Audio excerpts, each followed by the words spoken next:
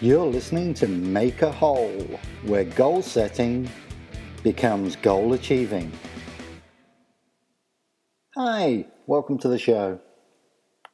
I'm Simon Salt, and you're listening to Make a Whole, podcast about goal setting, goal achieving, and basically getting the heck out of your own way so you can get on with life. So this week we're going to start looking at money as a barrier to achieving your goal. And you know what I say about barriers? They're really just your word for excuses. They're not really hurdles, and you put them in the way. And with the help of this podcast, hopefully you are going to get them out of your way. So money's a very real issue for pretty much everybody these days. I don't know an awful lot of people who live on a independently wealthy income that just sit back and relax and watch the world go by. Pretty much everybody I know is out there doing their thing, trying to make ends meet and achieve. And so using money as a barrier to achieving our goals is a natural reaction. It's kind of like a reflex. Oh, I'd definitely do that if I had the extra income, or if I won the lottery, or, if I got promoted at work, I'd have the extra income to go do this thing. Well, you know what? You're never going to have the money. Money and time, two things you will never, ever have enough of to achieve your goals. You just won't. That's the way life is. So, what do? Do we give up on our goals? No, of course we don't. We find an alternative. We find a way to piecemeal these goals so that we can still achieve them, but we're not so reliant on this excuse we give ourselves of not having enough money. Now, I mentioned this in episode 1 of the podcast. There are some phenomenal podcasters out there, people I really look up to and respect, and they have great spaces set aside from their podcasts, and they use all the right professional equipment and things like that. I'm a photographer, I'm a speaker, I'm an author, and I have been a podcaster since 1997, a long time ago, and I've never used the real professional equipment. I am fortunate enough to be sitting here with a MacBook Pro, and what came with that was a piece of software called GarageBand, which is for making music, but it's also a great recording tool. And I am plugged in with my iPhone headset. And that's what I'm recording this with. So, sure, is there a barrier? Could I say, well, I really want to do this podcast, but I don't have the right equipment, I don't have the right space. Oh, by the way, I'm sitting at the kitchen counter recording this. And those are sort of valid excuses, but they're not. It's not a valid excuse at all. There's no real barrier. I don't need expensive gear. It would be nice to have expensive gear, but it's not necessary to get this podcast out. So same thing.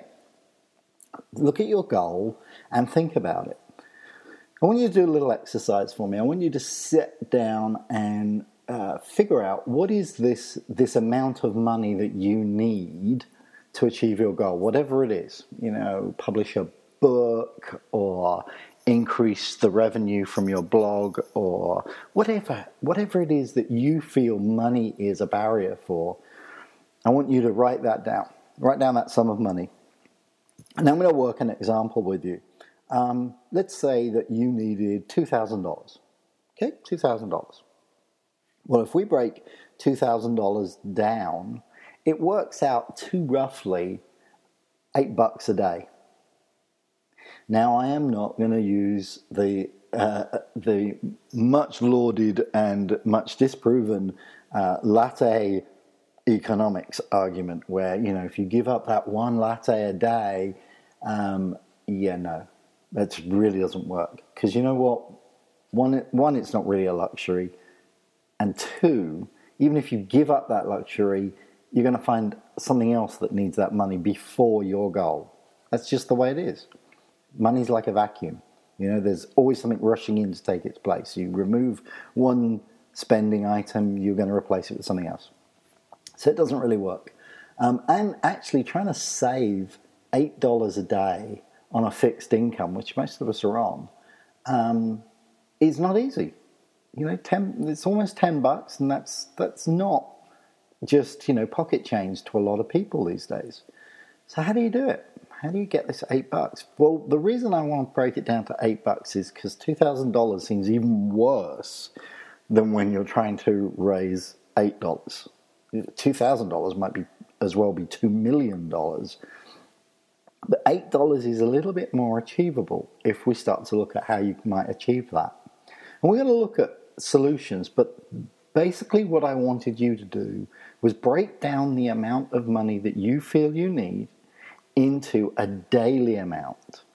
And then we can start to look at tactics for how you create that amount. Now, it may be, and don't forget that's $8 a day is over a year. Maybe you want to achieve it quicker. So, just double it. It's $16 over 6 months. Whatever you want to math it out to, or it's $4 a day for 2 years. Depends when you want that goal, and that's another big part of your goal setting is what's the timeline for your goal?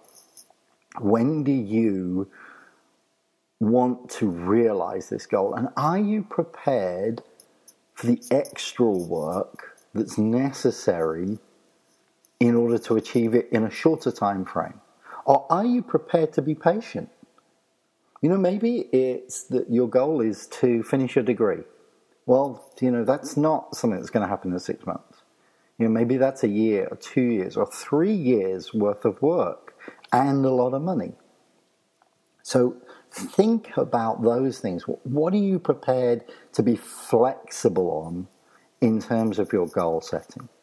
And when it comes to money, break that barrier down into easily or at least more manageable pieces. Start thinking about what do I need per day? What do I need to achieve per week?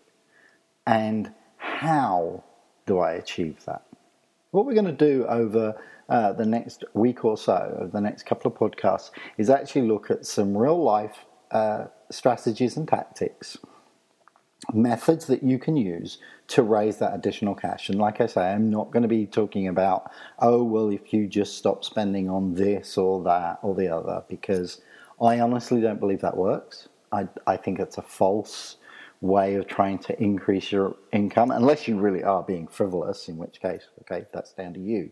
But I think it's actually better to increase your income rather than try and piecemeal out pennies from your existing fixed income. I think that's a much, much harder solution. So bear with me over the next couple of weeks as we look at some real tactics that will increase your income. And do me a favor, if you would, please. If you're enjoying this podcast, please favorite it. Please share it on your social networks and tell your friends and family about it. Get them to come listen as we start to explore this goal setting. This is not going to be a short-term podcast. This is not going to be something that we just do. We are going to solve it over months.